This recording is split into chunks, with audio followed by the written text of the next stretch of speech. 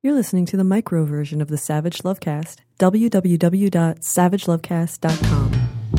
If you're stuck in a relationship quandary, or if you're looking for sexual harmony, well, there's nothing you can't ask on the Savage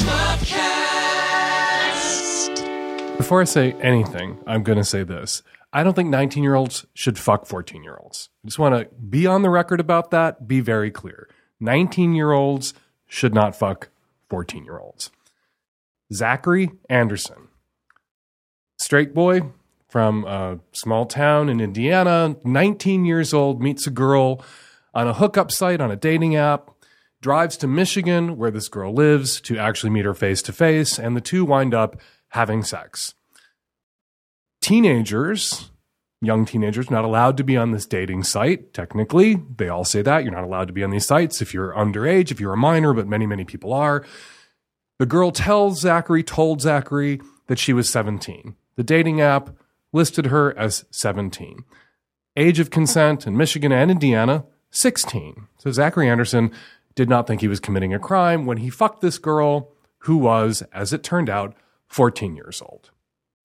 When this girl got home, her mother was there with the police because her mother didn't know where she was and her mother was worried. This wound up entangling Zachary Anderson. He wound up being charged with a crime. He had sex with this minor, statutory rape, and he was sentenced to 90 days in jail. And when he gets out of jail, Zachary Anderson, he is going to be on a sex offender registry for the rest of his life. The judge and the prosecutor made sure of that. They demanded that he go onto a sex offender registry for the rest of his life. Now, being on a sex offender registry basically destroys the rest of your life. You cannot live in most places. In some states, the restrictions on sex offenders about where they can and cannot live, they can't live near a school, they can't live near a daycare center, they can't live near a public park, all predicated on the assumption that, of course, a sex offender is going to prey on children, right? Makes it impossible for sex offenders to live anywhere. In some states, to be on the sex offender registry is to essentially be banished for life. There are communities of sex offenders living in industrial areas, under bridges, and in little fucked up shanty towns because there's nowhere else that they can go or live. And that's Zachary Anderson's future. This is not an aberration. This is happening routinely. Sex offender registries, which were originally set up to let the community know when someone who was a pedophile, a rapist, a sexual predator was moving into the neighborhood, have become these catch-alls where people who have had sex in public, people who have had teenagers who've had sex with other teenagers, consensual, non-coercive sex, but technically statutory rape, sex with other teenagers have wound up on sex offender registries for the rest of their lives. People are placed on sex offender registries for public urination all across the country. Increasingly, to know that someone is a registered sex offender is to literally know nothing actionable about them. You cannot make assumptions about who this person is or what risk or danger they present to you or your family just by knowing they're on a sex offender registry. But by being on a sex offender registry, many places, they cannot go to school, can't go to college, can't own, in Zachary Anderson's case, can't own a cell phone or be on a computer. Zachary Anderson was in college studying to be a computer coder, to be a computer scientist. That's over for him now. The courts have essentially, and the sex offender registry has essentially ended Zachary Anderson's life for the mistake of looking at a 14-year-old girl who told him that she was 17 and believing her. Now, I know that adults out there, we do this crazy fucking thing. Adults who aren't around teenagers in that age bracket, and we just think 14-year-old, and we picture in our head the most vulnerable 12-year-old looking 14-year-old that we know. But those of us who are around teenagers, because we have teenagers, we see the spectrum of 14-year-olds, some of whom look like 12-year-olds, some of whom look like no one you could ever picture anybody taking for a 17-year-old. And we see 14-year-olds and 15-year-olds who look like they're 18, look like they're 19, look like they're 20, who a reasonable person could conclude when they said that they were 17 that they were indeed telling the truth. Here's another fucked up thing about Zachary Anderson's case.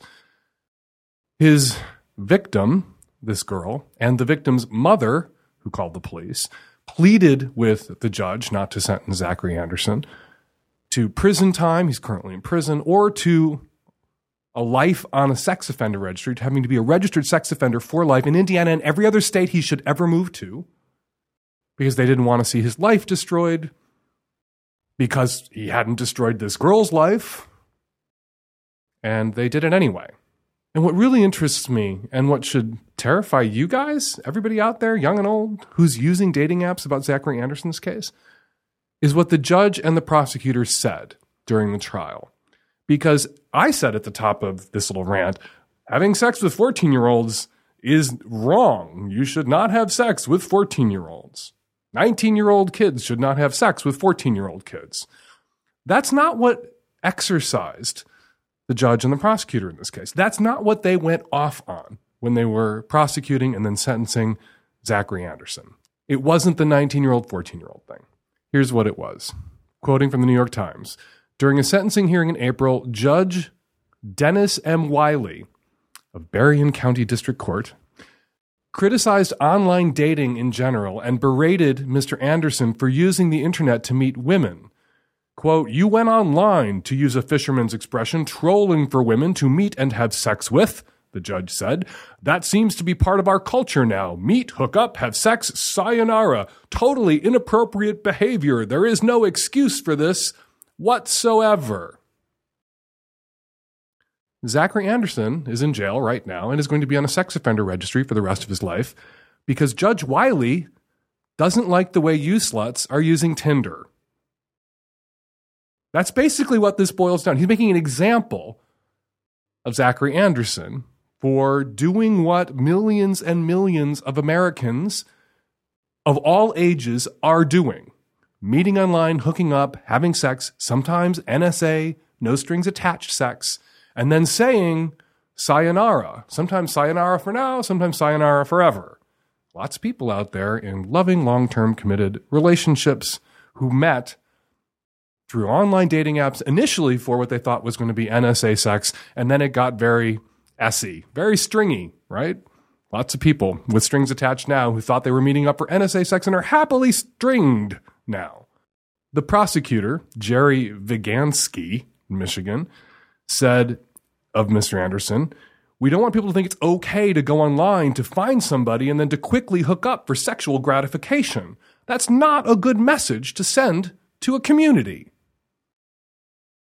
So, we are going to destroy Zachary Anderson's life to send a message to the community, not about 19-year-olds fucking 14-year-olds, but about it not being okay to go online and meet somebody for sex. We're going to destroy this kid's life, this teenager, end his life effectively, potentially end his life. There's a case in Alabama where a 15-year-old streaked at a football game, high school football game, streaked across the field, and then was charged with indecent exposure, was going to be prosecuted and potentially wind up in a sex offender registry for the rest of his life because he went streaking and he hanged himself. So yeah, judge, prosecutor, criminal justice into sex offender registries, this whole racket going to destroy Zachary Anderson's life, not because he's 19 and fucked a 14-year-old, but because he met somebody on a dating app for NSA sex. And for this judge and this prosecutor in the state of Michigan are destroying his life and potentially ending his life. Sex offender registries, it's been written about a lot, particularly now that you can get on them for public urination, streaking, having sex with a sex worker.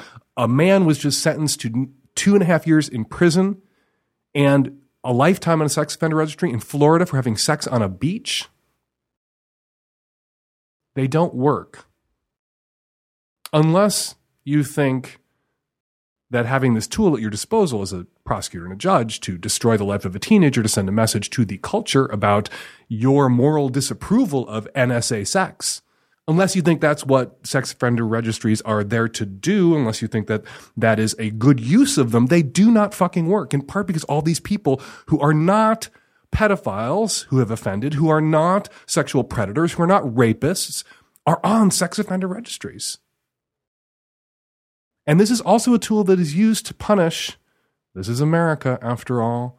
African American teenagers who've had sex with white teenagers who are close to but under the age of consent, prosecuting, as has happened, seniors in high school for having sex with sophomores when they are African American seniors and white sophomores.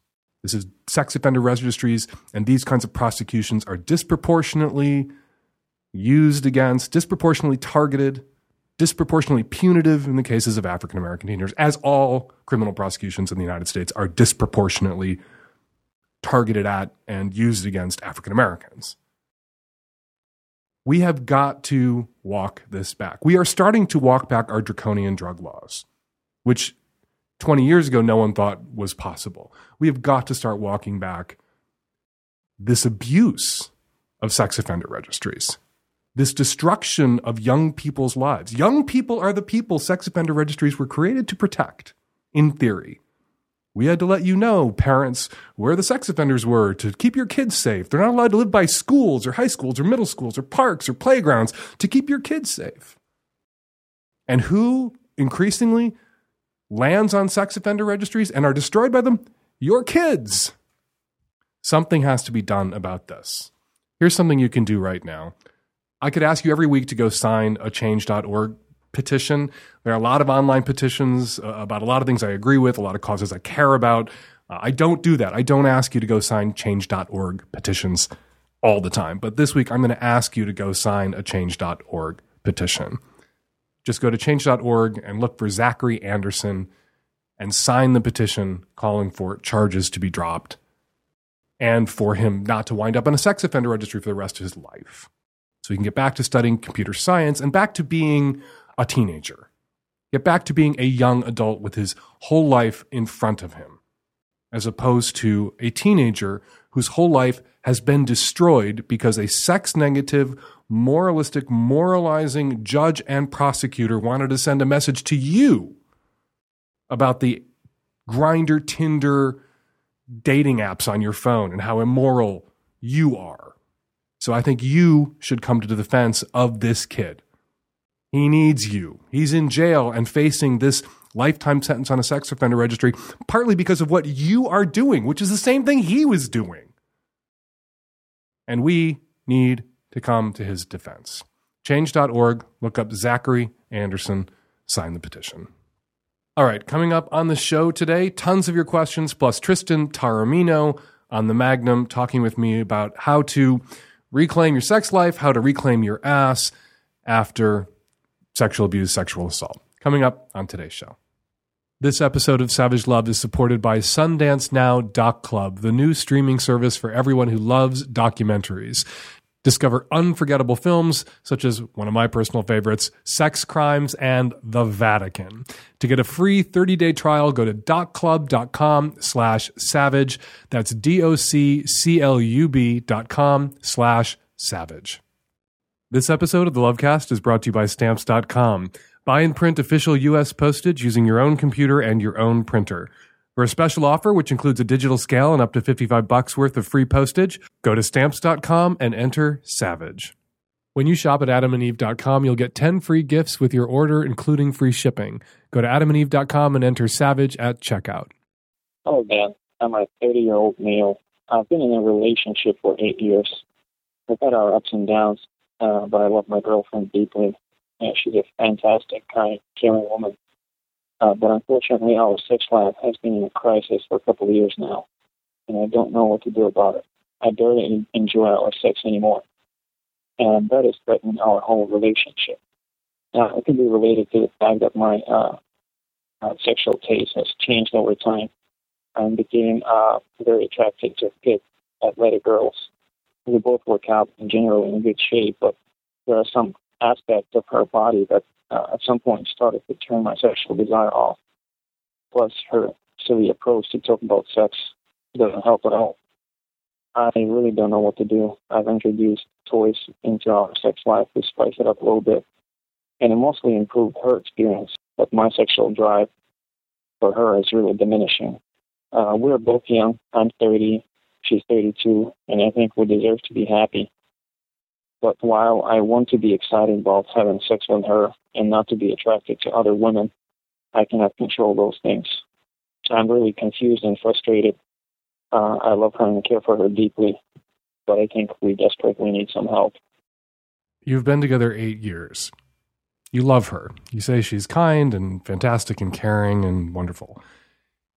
And you're not sexually attracted to her anymore. And you frame that as your tastes have changed over time. And now you are sexually attracted to women who are of a different body type, who are much more athletic. You're attracted to the women who won the Women's World Cup this weekend. You're attracted to that type, and she ain't that type, despite the fact that she goes to the gym and she works out and she's in shape. She's not in shape enough, whatever that is. And so what do you do with that? I don't know what to tell you. You can trade her in for a younger, hotter, fitter, tauter model, but then 8 years go by, or 10 years go by, or 12 years go by, and that younger, fitter, tauter model that you swapped this girlfriend for, a younger, fitter, tauter model who may not be as fantastic, kind, or caring a person as the woman you're with now, will age. And what is taught now may not be taught in 8 years or 12 years. And what then? Are you then going to prioritize your very particular and very specific taste in a particular body type and then swap that girlfriend out in 10 years for a newer, younger, tauter model who in time will become less taught and in time have to be swapped out until you run out of women who are willing to be swapped in for the girlfriend you're swapping out as they age out of your particular body type? This is something, this being with someone who's your ideal or that you're physically attracted to, and time doing what it does to all of our bodies, not just to our partners' bodies and not just to women's bodies, but to all of our bodies. Gravity and age shreds us all, detaughts us all, if we don't want to make it sound so dire. And how do people who are 10, 20, 30 years into a relationship with someone whose body has evolved and changed continue to love that person? Well, there is hopefully built up over time, a bank of affection and comfort and familiarity and intimacy, and that is itself one form of attraction that can build and grow over time. Sex becomes less important, perhaps, over time. There's also the dark over time. There's also fantasy, and you can have a wonderful, kick-ass sexual relationship with the person you've been with for 12 years and occasionally fuck that person or get blown by that person or eat that person's pussy while you or they lean back and close their eyes and picture the Women's World Cup team, the cast of Magic Mike, whoever it is who's younger and tauter that you might also like to be with, not instead of the person that you are with now, but in addition to perhaps the person you are with now. That is how people work around the ravages of time. Because there's a point at which if you're 30, you're young, you're in shape. She's 32, she's young, she's in shape. You can both run out there and find different partners. Maybe not partners who are as nice and kind and caring as she is, although she could probably find someone nicer, kinder, and more caring than you are. But eventually you can't keep playing those kind of, musical faces. You're going to run out of faces to sit on. And so is she. You are going to get older yourself. You are not always going to be in a position where you can trade in your current girlfriend for the younger, sportier model. And if you don't overcome this block now with the woman, kind, caring, fantastic woman you're with now, you will eventually have to overcome this block with the woman you're with in the future. You will eventually have to settle for a body that has settled. If not now, if you're not ready to do it now, you're still young. I'm telling you, you have to do it now. At some point in the future, you will have to do it, as we all do. Hi, Dan. Zoe from Australia, a 22-year-old bisexual queer kinkster. I've been with my partner at the moment for 2 and a bit years. We're both kinky. We get on really well sexually. It's just he really likes polygamy. Polygamy is something that I really like to do. I really would like to have a girlfriend, but I have this horrible problem with jealousy. I can't get over the fact that I can't give him everything. And I understand, because I listen to your podcast. I understand I can't be like the whole 10. I can't do that. I can only be like a 6 and you round me up to a 10. But I hate that I'm not enough. And that's what it makes me feel. I want you to talk some sense into me. Before I talk some sense to you, let's define terms. You say that he's interested in polygamy. Now, polygamy is to have more than one spouse. That would mean he was interested in having 2 or 3 or 4 or 20 or 500 wives like King David. And I assume that's not exactly what you mean. I believe you probably mean polyamory, which is having more than one concurrent romantic sexual relationship at a time. Polygamy tends to be associated with more patriarchal cultures. It's usually almost always men having multiple wives and controlling them as a resource, and really hoarding all the girls. And polyamory is he gets to have other girlfriends, you get to have other girlfriends and boyfriends, and he can have other boyfriends also if he's bi, which you don't mention, and just like lots of love and affection and many partners. And I think that's what you are talking about. Not polygamy, but polyamory. And jealousy. Jealousy is the other issue that you're talking about. And how do you overcome that? Well, you're only 22 years old. You haven't probably been in a polyamorous relationship before. You haven't been with someone who's with someone else. So it's a big, scary unknown. What's that going to feel like when he is off with some other girl or woman and they're going to get off and do something and have a romantic or sexual encounter that doesn't involve or include you? And how's that going to feel? And right now, it doesn't feel good. Right? This big, scary unknown feels like a big, scary unknown. And you might indeed react negatively. It might hurt. Or it might not be the big deal that, the monogamous cultural settings that really carved a groove into your psyche too have convinced you that it's going to be. It might be a big nothing when it happens. Or your twinges of jealousy and these feelings might be unpleasant but bearable.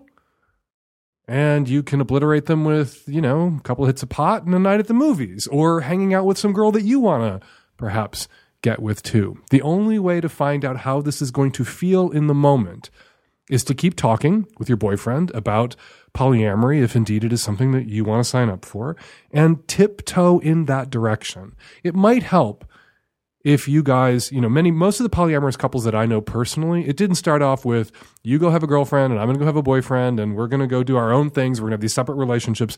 In most cases, people I know in polyamorous relationships, their first encounters with other people, they encountered those other people together. They had 3-ways, or they saw, 2 couples got together and swung or whatever. They had a 4-way.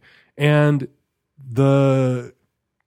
both partners in the previously closed relationship were able to participate and observe and be included in their partner's first experience with someone else. And it became less scary. Like, there they were. You're here too. We're all taking care of each other, even though all in the same room, all messing around, all being good to each other, all taking care of each other.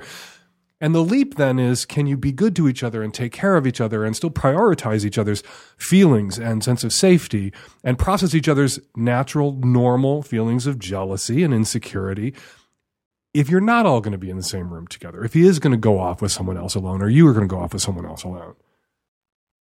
I'm trying to talk sense to you, and I'm just laying out how this can work. But this is a fear. What will it mean? And how will I react when he is with someone else? That the only way you can find out what it's going to feel like and confront it and overcome it is by doing it. Eventually, you gotta jump when you go bungee jumping. Eventually, you've just gotta leap. And this is something that's going to feel a bit like that. You're going to stand there on the ledge, all strapped in, the safety harness and the thing buckled around your feet, and you're going to double check and make sure everything's good to go. And then you just stand there for a minute or two and you leap. And the comparable sort of safety harness and buckling in and strapping in for opening up a previously closed relationship is talk, is conversation, is consideration, is delay if one partner needs more time to think about it and talk about it and be reassured and really feel like this isn't a threat to the primacy of your bond. And then process, buckle in, and at some point you jump. Some people go bungee jumping that one first time and they decide this is not for them. This is not something they ever want to do ever again. They jump and they throw up on the way down, and then they bounce up and they come back up through their own vomit and fall back down through their own vomit on their way back down. And they go, you know what? This is bullshit. I don't like bungee jumping. I don't ever want to do this again. I didn't die. I didn't get hurt. The rope didn't break. I'm alive, but that sucked and wasn't the fun that other people who enjoy it led me to believe that it might be. So I'm not bungee jumping anymore. That can be someone's reaction to that first open relationship. They can hear how awesome open relationships are from their friends who are in them, from assholes like me sometimes who advocate for them. And then they go off and they try it themselves and they realize it's not for them. But the only way, 22-year-old bi Australian kinkster, that you're going to figure out whether it is for you or not for you is to try it. This episode of Savage Love is brought to you by Sundance Now Doc Club, the new streaming service for everyone out there who loves documentaries. If you're like me, you like real stories about real people in real situations, and you love to learn about the world around you, then you are going to love Sundance Now Doc Club. They have excellent curated selections from cultural icons like Ira Glass, Susan Sarandon, and me. Me sets the cultural icon bar a little low, but they did ask me to curate a selection too, and I am proud to be in the company of Mr. Glass and Miss Sarandon. They asked me to choose some of my favorite documentaries too, and they're all in there, including one of my personal favorites, Chris and Don, A Love Story. It's a documentary about the relationship between Christopher Isherwood, the famous writer, Berlin Stories, Cabaret, and Don Bacardi, the painter that he fell in love with. They were together for 40 years. It was an intergenerational relationship, and it was a pre-Stonewall, post-Stonewall relationship, a pre-gay marriage relationship.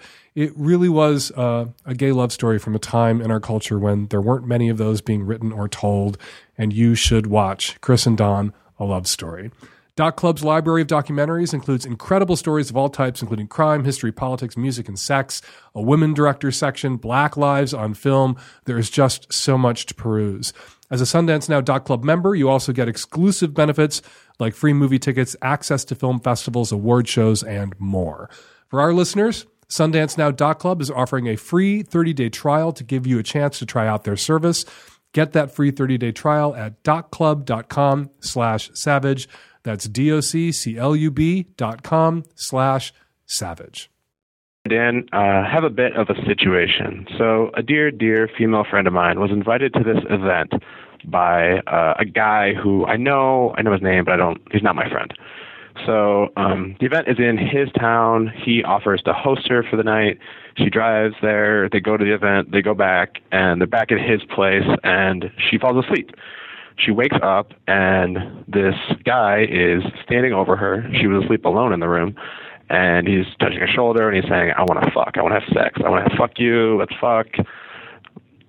She's saying, no. I have a boyfriend. No.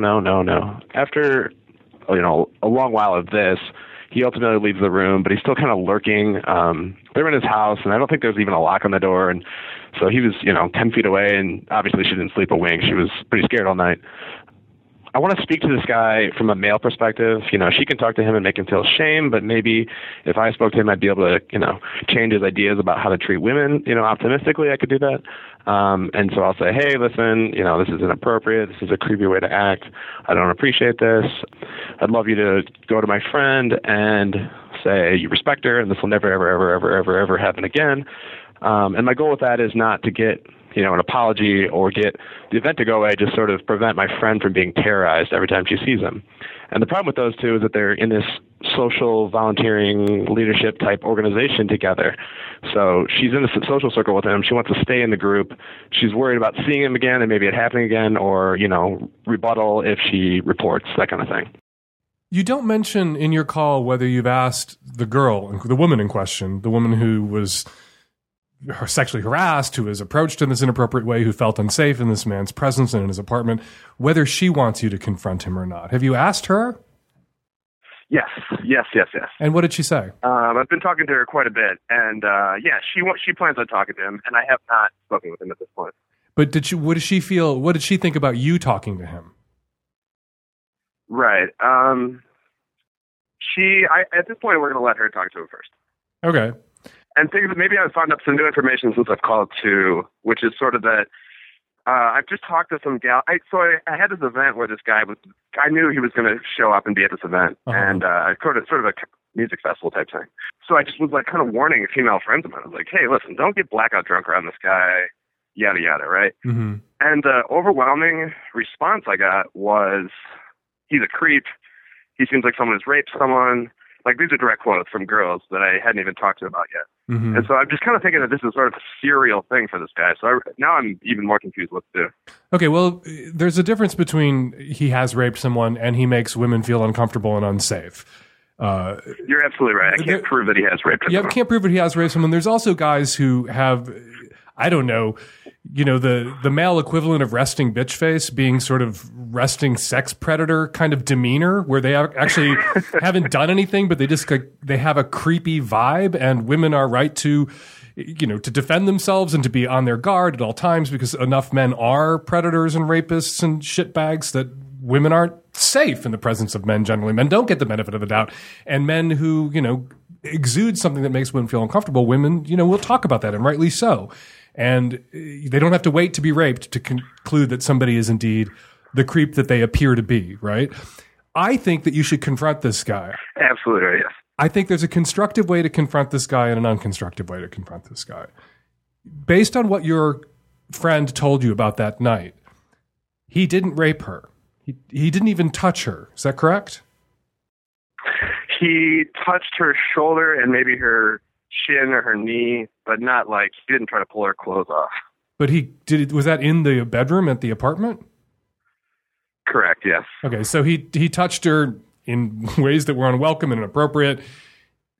She said no, and he backed off, even though he hovered and did something very creepy. And the line isn't, he didn't rape somebody, so everything else is okay. Up until that point, you can, you can do whatever the fuck you want. No, it's not okay. But Right, he did back the fuck off. And in this circumstance, we don't know if he's backed the fuck off in every circumstance. But he's clearly got a problem, and it's clearly going to get worse. And the lives, he could hurt somebody else. He could destroy someone else's life. But there needs to be an accountability loop that gets to him and communicates to him that there's another life that he may fuck up and ultimately ruin or destroy, and it's his own. Right. And it's not just, you're going to go to prison if you cross a line. But no, there are going to be social consequences. We are all friends. I have female friends. You make my female friends feel uncomfortable. You pulled this shit with one of my female friends who felt really unsafe, and she's hurt and she's fearful. And this is going to have blowback for you. You shouldn't be doing this, period, at all. You shouldn't be doing this because of the impact it has on the women in your life, in your social circles, in my life, in my social circles, my friends. That's enough reason you shouldn't be doing it. You also shouldn't be doing it because, look, asshole, we're not going to want you around. You're going to hurt your own social prospects, your own career. And ultimately, if you do cross a line with somebody, you're going to destroy your life. You're going to explode your life. A lot of these people, they go and go and go in this direction because what happens is people just begin to pull away from them and recede. People and so they don't, it never quite, because they're narcissistic or they're just motherfucking assholes, it never quite gets to them that they're hurting anybody or that they're upsetting people. They just sort of churn through new groups of people and new friends and lose those friends and meet new people. And the shit just repeats itself. And nobody ever walks up to them and says, this is what's happening. This is what you're doing. And this is the price that you're paying. And it's got to stop.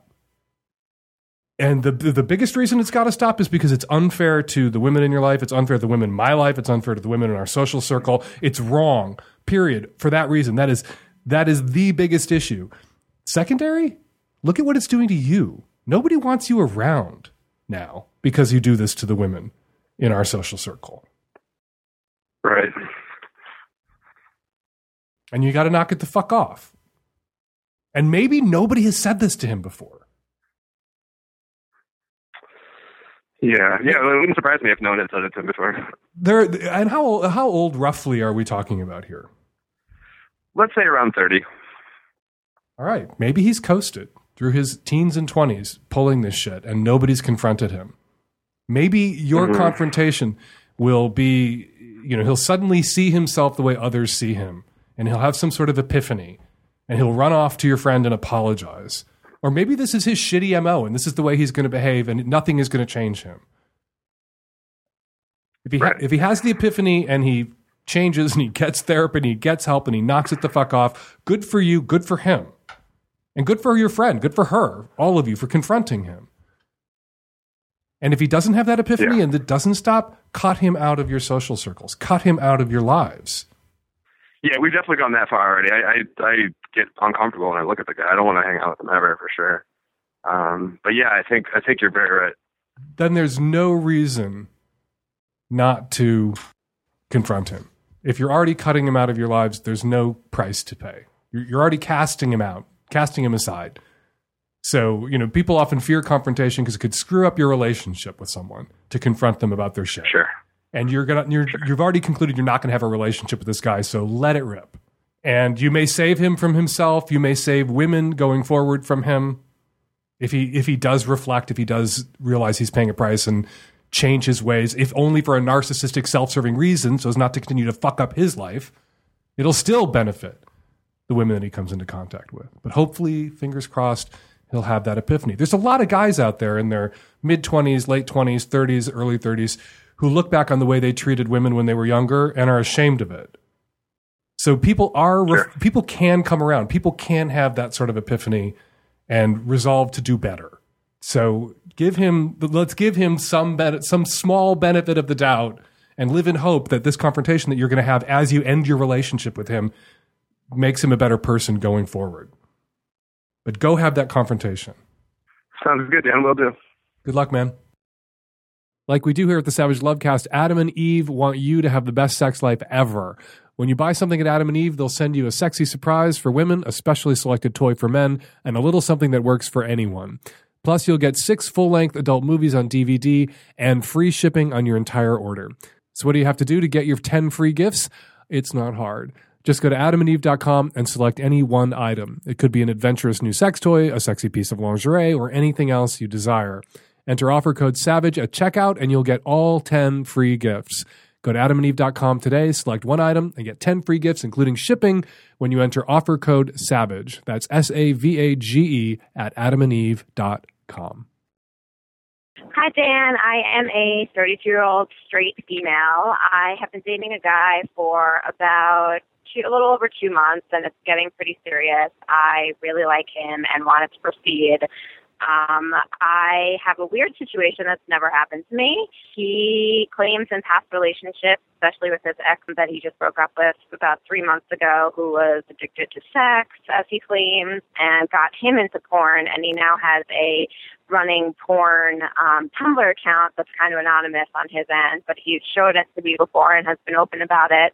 He just doesn't seem to be able to have intercourse and stay hard like when he fucks me, which is a problem because I like feeling a dick fucking me and I want it to be his. He loves going down on me. He loves blowjobs, but when it comes to actually having intercourse, the two of us, he can't keep it hard. And I don't know if this is from some porn thing that I haven't spoken to him about beyond the Tumblr account.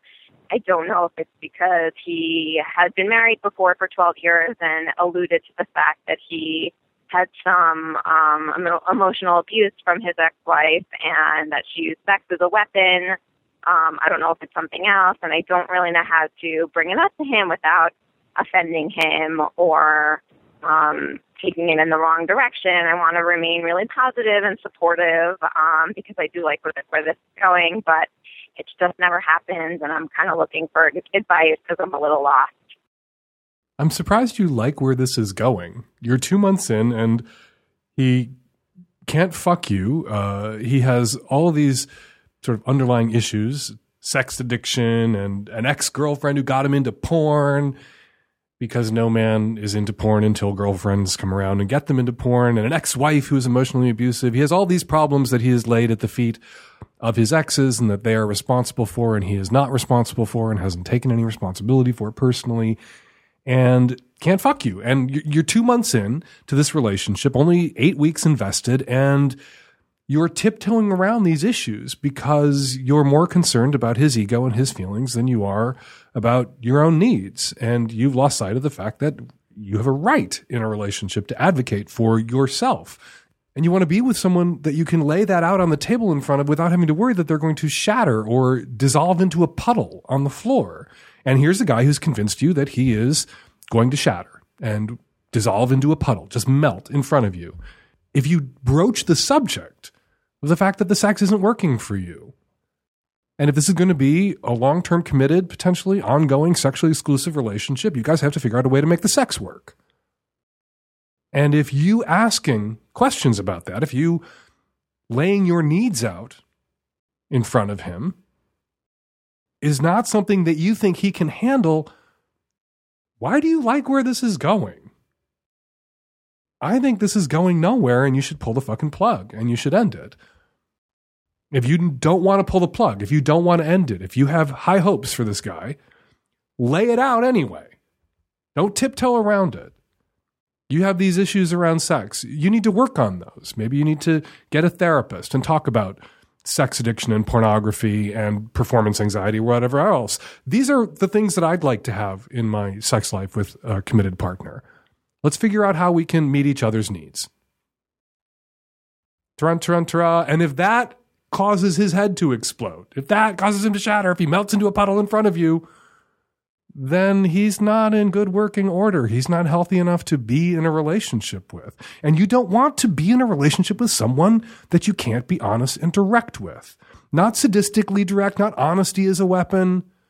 Just direct about your expectations, your needs, your wants, your hopes. A terrible, terrible precedent to set 8 weeks in, where you can't be honest with him because he's so fragile.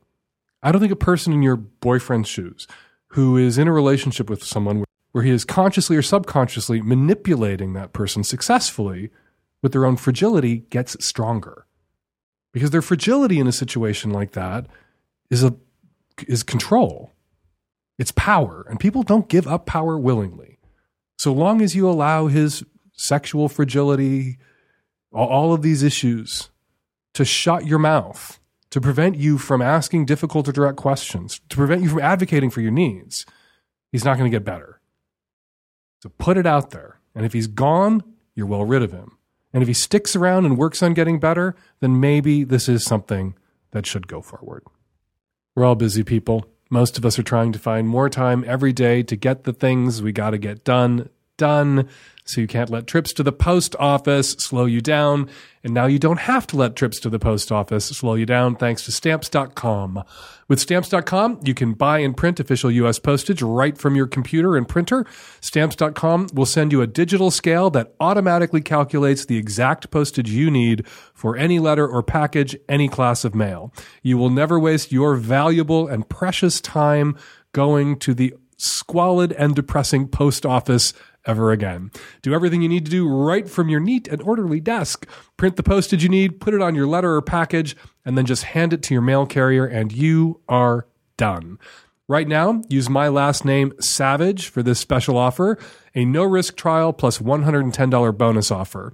This includes the digital scale and up to $55 worth of free postage. Don't wait. Go to Stamps.com, and before you do anything else, click on the microphone at the top of the page and type in SAVAGE. That's Stamps.com, click the mic, and enter Savage. Hi, Dan. I have always wanted to call your show. I enjoy it so much. And today I finally have a reason. I have a friend with me who has not got to listen to your show before, but I told her you were the one to call. She is a cleaning person, and she cleans people's houses for a living. And recently, through a Craigslist ad, she got a couple that called her asking her some questions that she did not know how to answer. Essentially, a 60-year-old retired man, that's all that we know about him, called my friend and asked her if she would be willing to come over and write a schedule for him and his wife. He explained to her that it was a marriage of convenience, not for love, and that in the past they lived with his aunt, who they submitted to. He told my friend that they were both very submissive people and that this is the lifestyle that they've chosen, that they've been quiet about it in the past, but that they're looking for someone to help them now. Essentially, he told her he wants her to tell them what time to wake up in the morning, what time to go to bed, write them the schedule, pick out their outfits, clean their house, and help them organize to get rid of what they want. Apparently, this is some kind of kinky situation for sure, and the guy definitely knows that because he repeated to my friend several times that they were both submissive. She is afraid to meet them in person because she doesn't want to get chopped up into little bits. I told her that they were so honest about who they were that the people that would probably chop her into little bits are the people who would call her to just say, hey, come clean my house. So, Dan, what are your thoughts? Should she go? She's just a regular cleaning person. She doesn't know what to charge also if she does go, and she's not sure how to handle it. My hunch is that your friend, the house cleaner, if she agreed to do this, to clean their house and tell them when they're allowed to get up and tell them what they're allowed to wear and tell them what things in the house they need to get rid of. No more ottoman for you. I don't know what that would mean. Those Parcheesi boards, they're out of here. That the caller would disappear. That this is probably somebody not crank calling, but jack off calling. Not to call to be a jack off, but calling and laying out this elaborate fantasy scenario, which involved some sort of dom-sub incestuous relationship with an aunt at one point, and jacking off about the fantasy and involving an innocent third party who believes that the fantasy is actually for real, allows the person on the other end of the phone fantasizing about it to experience it in a different way. Like that there's somebody else out there who believes this is actually what I'm about, makes jacking off about the person that I wish I was that much more pleasurable and the scenario that much more plausible. So if your friend agreed to it, I doubt that the gig would even materialize. These people probably don't exist except in the imagination of the caller who has a phone in one hand and his own dick in the other. That said, if they did exist and they were actually looking for this, it would be a lot more work than your friend is probably willing to take on, because it sounds less like a dom-sub scenario and more like a mom toddlers scenario. When to get up, what to wear, what they can have in the house. If I were your friend and a house cleaner, I wouldn't want to take on the responsibility of ordering around two fully grown adults in so elaborate and minute a way. What an exhausting load that would be to bear. That's not somebody being submissive to you as a dom and making your life easier. That's somebody submitting to you in such a way where that just creates work for you and effort for you. And you're constantly having to pay attention to them. They're not submitting to your will. They're forcing you to pretend that you're dominating them when you're submitting to theirs. It's very different. It's also if indeed these two people are out there and if they are elderly or older and he's actually looking for this, it's a recipe for elder abuse. It's a recipe for some unscrupulous person to sweep in and drain their bank accounts and their IRAs and their saving accounts and exploit them financially or emotionally or socially or for housing or whatever else. Should your friend take the gig on? I don't think so. Because I don't think the guy exists, because it'll be more work than your friend could ever possibly do for them. And it would be an enormous pain in the ass. So I'm with your friend who had this squicky negative reaction. Not squicky negative because dom sub squicks me out, it doesn't. Not squicky negative because sex work, and this would be a kind of elaborate form of sex work with house cleaning, squicks me out, it doesn't. But it squicks me out because it's just impossibly elaborate and exhausting. And even if they exist, even if this couple exists and the aunt used to exist and this is what they're actually looking for, your friend won't be able to meet their impossible needs. And if she tried, she would give up after a week or two. And it would be over. So don't push your friend to do this. Your friend, I think, is having the right reaction in not wanting to do this, not wanting to touch it. Hey, Dan. I'm calling in response to episode 454 and the woman whose boyfriend's libido had tanked and who was wondering if it had anything to do with his new exercise regimen. While being fit and active is definitely an awesome way to rev up your libido, if he's working out too much, if he's exercising to the point of exhaustion every day and not building in enough time to rest and recuperate, he could actually be overtraining. Endurance athletes deal with this a lot, and it can mess with everything from your sleep to your mood and your libido. Hi, this is in response to episode 454 with a woman who is in the military and who is having trouble getting picked up by men. I think the key detail there is that she's in the military. I found that a lot of, I'm not in the military, but I have several female relatives who have been, and they all complain that civilian men tend to be very intimidated by women who are in the military. It's like an affront to their masculinity or whatever, and it's patriarchal, and it sucks. Probably once I get to know her, it would be a non-issue, but I think that's more likely that that's the issue rather than she's doing anything wrong. Hi, this is in response to the woman who called in who served in the military and got a bachelor's and all that. She was wondering if she talked too much and why guys don't ask her out. I was waiting for you to tell her that she should be the one asking them out. There's no reason in this day and age why a woman should have to wait for a guy to ask her out. And we're going to leave it there. As I mentioned a few shows ago, we are gearing up to do one of our 1 Minute Wonder shows where all of the questions are under 1 minute, and I try to keep all of my answers to close to 1 minute. If you have a 1 Minute Wonder question, give us a call, 206-201-2720, and record a question for the 1 Minute Wonder show. If you have a question that cannot be asked or a comment that cannot be delivered in under a minute, you are welcome to call 206-201-2720 for our regular shows. Follow me on Twitter at FakeDanSavage. Follow Tristan Taormino on Twitter at Tristan, Tristan, Taormino, Taormino. The Savage Lovecast is produced every week by Nancy Hartunian and me and the tech-savvy at-risk youth and Nancy. We will all be back at you next week with another installment of the Savage Lovecast.